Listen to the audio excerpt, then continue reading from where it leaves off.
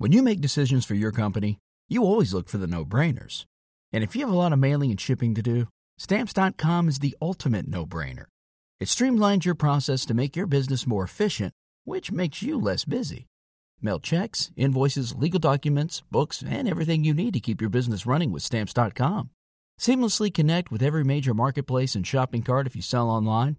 Schedule package pickups through the dashboard and automatically see your cheapest and fastest shipping options from different carriers, with rates up to 89% off USPS and UPS rates.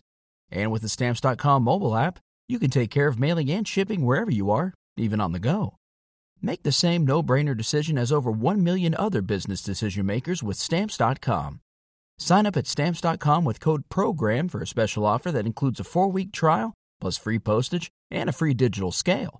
No long-term commitments or contracts. That's Stamps.com, code PROGRAM.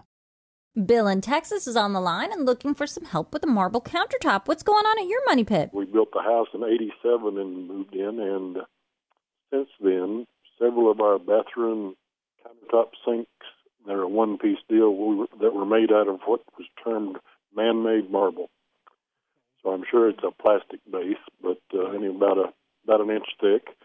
And they've, over the years, been cleaned improperly with some abrasive cleaners, and I'm wondering if there's anything I can do to address the scratches. So that sounds like some sort of a composite, and it probably has a surface glaze on it. And my concern is that the glaze is worn, and you try to do any sort of polishing of that, you may end up getting into the substrate.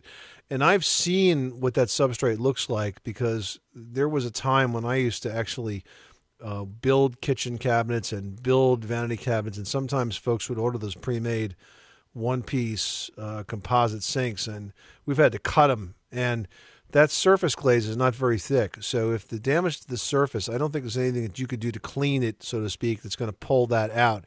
It's really a replacement situation. If it was truly marble, then you could polish it out and get below what you're seeing in terms of the stains and the scratches. But if it's a composite marble, like what you're describing, I don't think you're going to be able to restore that surface.